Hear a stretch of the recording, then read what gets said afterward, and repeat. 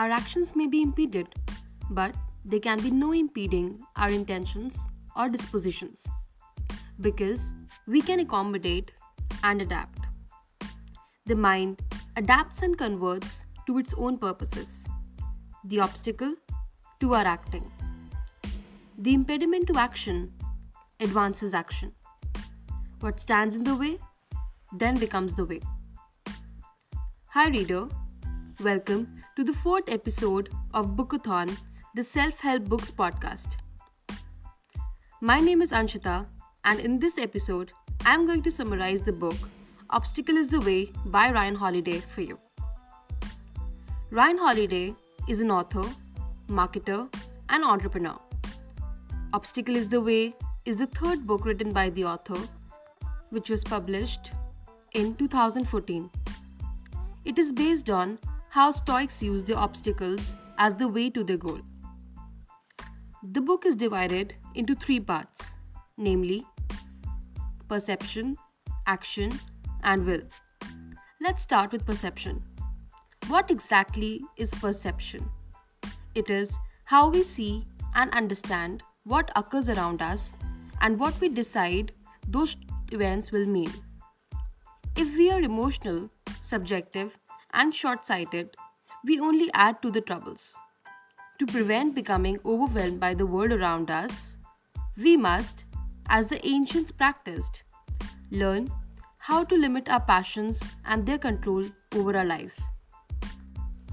With time, we discover that what matters most is not what these obstacles are, but how we see them, how we react to them, and whether we keep our composure. Hence, it is important to be objective, to control emotions and keep an even keel, to choose to see the good in any situation, to study our nerves, to ignore what disturbs or limit others, to place things in perspective, to revert to the present moment. We have to focus on what can be controlled. Theodore Roosevelt said, "What such a man needs is not courage, but nerve control, cool-headedness. This he can only get by practice." Regardless of how much actual danger we are in, stress puts us at the potential whim of our baser, fearful, instinctual reactions. Ultimately, nerve is a matter of defiance and control. It needs to be understood that there is always a counter move, always an escape or a way through, so there is no reason to get worked up. No one said it would be easy, and of course, the stakes are high. But the path is there for those who are ready to take it. Obstacles also make us emotional, but the only way we will survive them or overcome them is by keeping those emotions in check.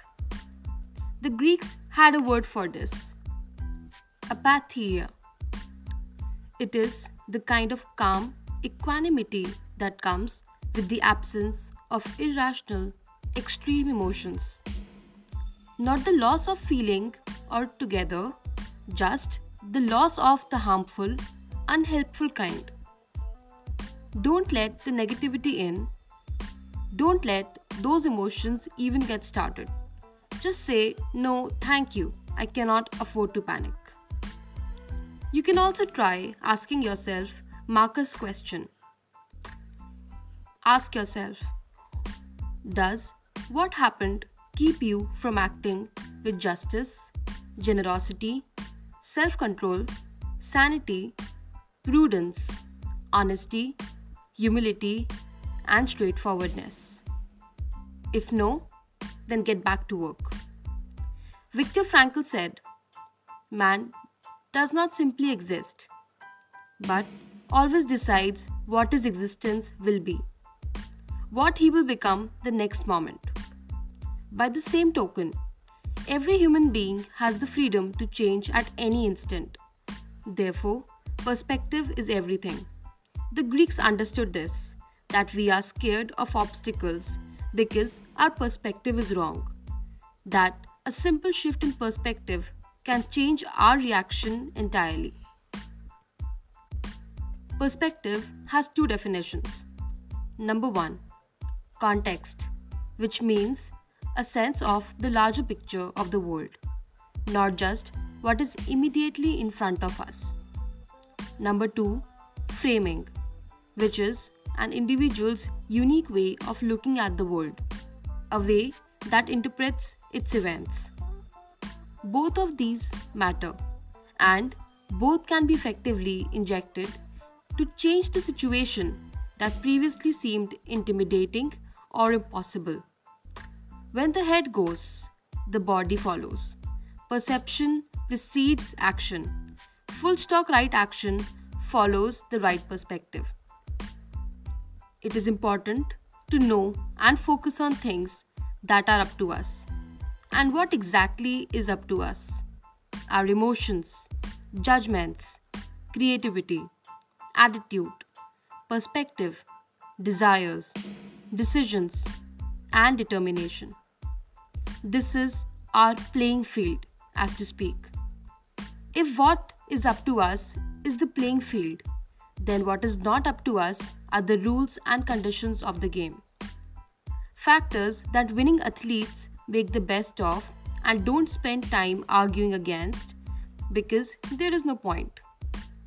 Seneca said, "A good person dies, events with his own color, and turns whatever happens to his own benefit." But we are so bad at looking. We close our eyes to the gift. It is our preconceptions that are the problem. They tell us the things should or need to be a certain way. So, when they are not, we naturally assume that we are at a disadvantage. The obstacle is an advantage, not adversity. The enemy is any perception that prevents us from seeing this. Thus, prepare to act. As a clearer head makes for steadier hands, then those hands must be put to work. After all, when you have managed perceptions properly, what is next is to act. Moving on to the part 2 of the book. Action. What is action?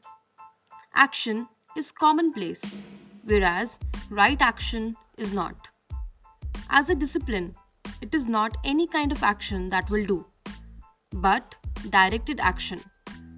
Our movements and decisions define us.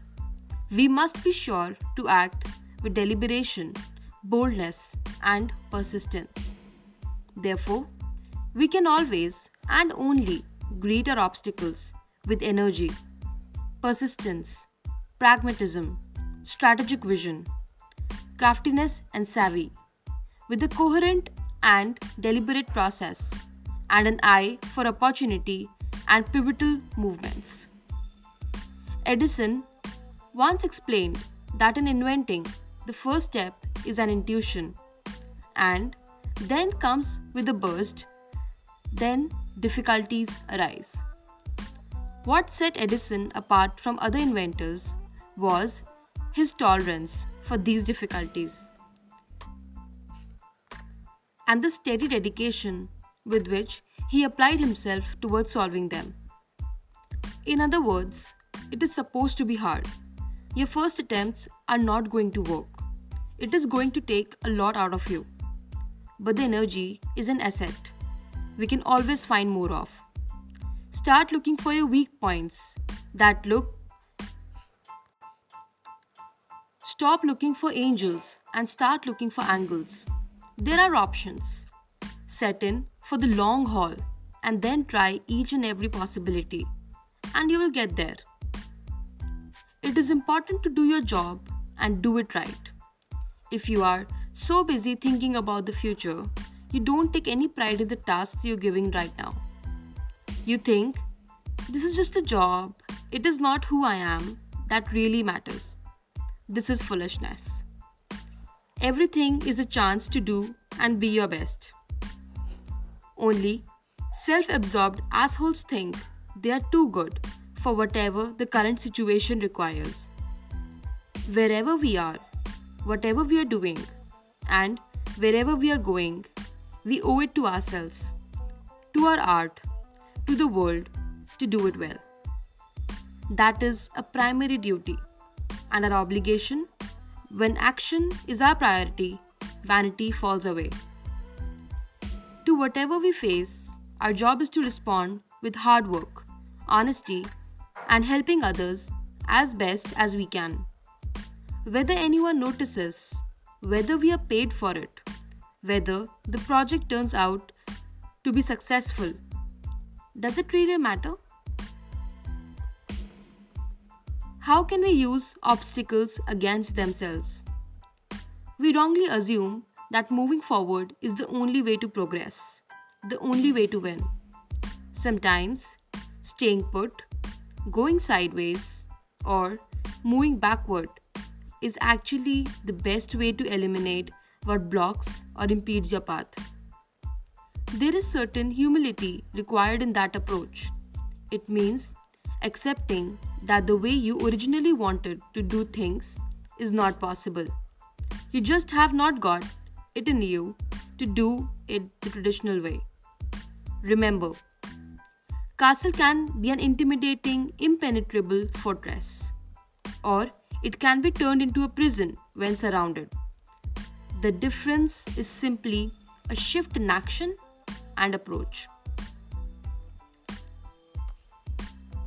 It is important to seize the offensive. It is at the seemingly bad moments when people least expect it that we can act swiftly and unexpectedly to pull off a big victory. While others are arrested by discouragement, we are not. Ordinary people shy away from negative situations, just as they do with failure. They do their best to avoid trouble. What great people do is the opposite. They are the best in these situations. They turn personal tragedy or misfortune, really anything or everything, to their advantage. Napoleon described war in two simple terms. Two armies are two bodies that clash and attempt to frighten each other. At impact, there is a moment of panic, and it is that moment that the superior commander turns to his advantage. Moving on to the last part of the book, entitled Will. What is will? Will is our internal power which can never be affected by the outside world. It is a final trump card. Placed in some situation that seems unchangeable and undeniably negative, we can turn it into a learning experience, humbling experience, and a chance to provide comfort to others. That is willpower. But what is needed is the need to cultivate this will. This is the avenue for final discipline. If perception and action were the disciplines of the mind and the body, then will is the discipline of the heart and the soul. The will is the one thing we control completely and always. For building willpower, you need to build your inner citadel. No one is born a gladiator. No one is born with this inner citadel also. If you are going to succeed in achieving goals, despite the obstacles that may come, this strength in will must be built. So, are you okay being alone?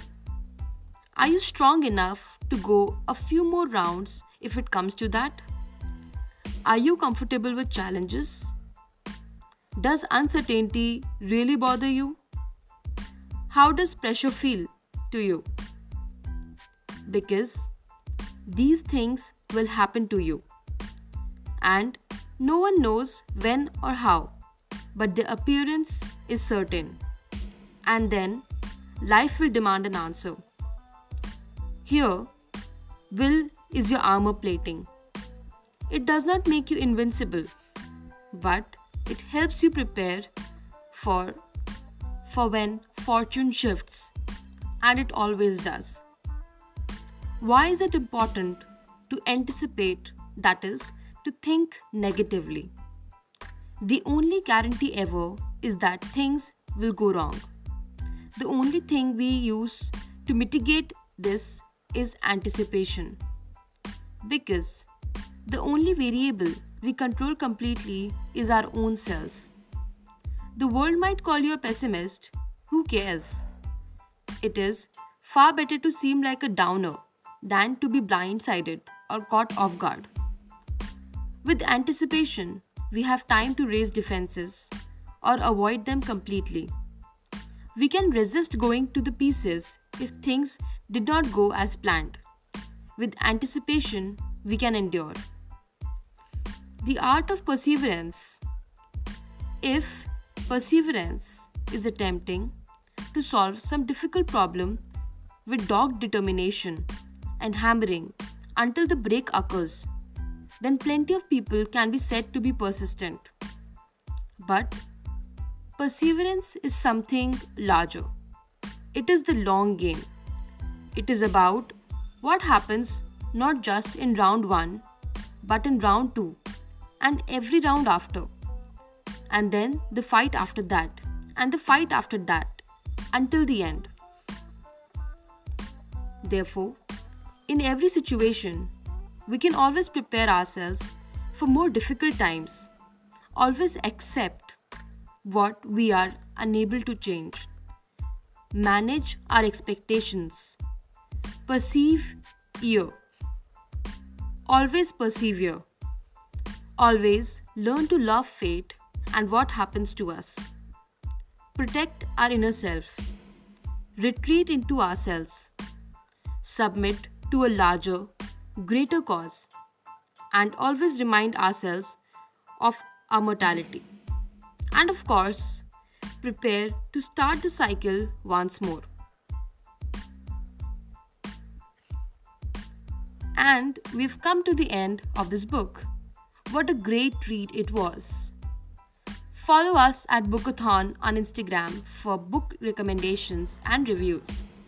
If you have not done it yet, hit the subscribe button right now.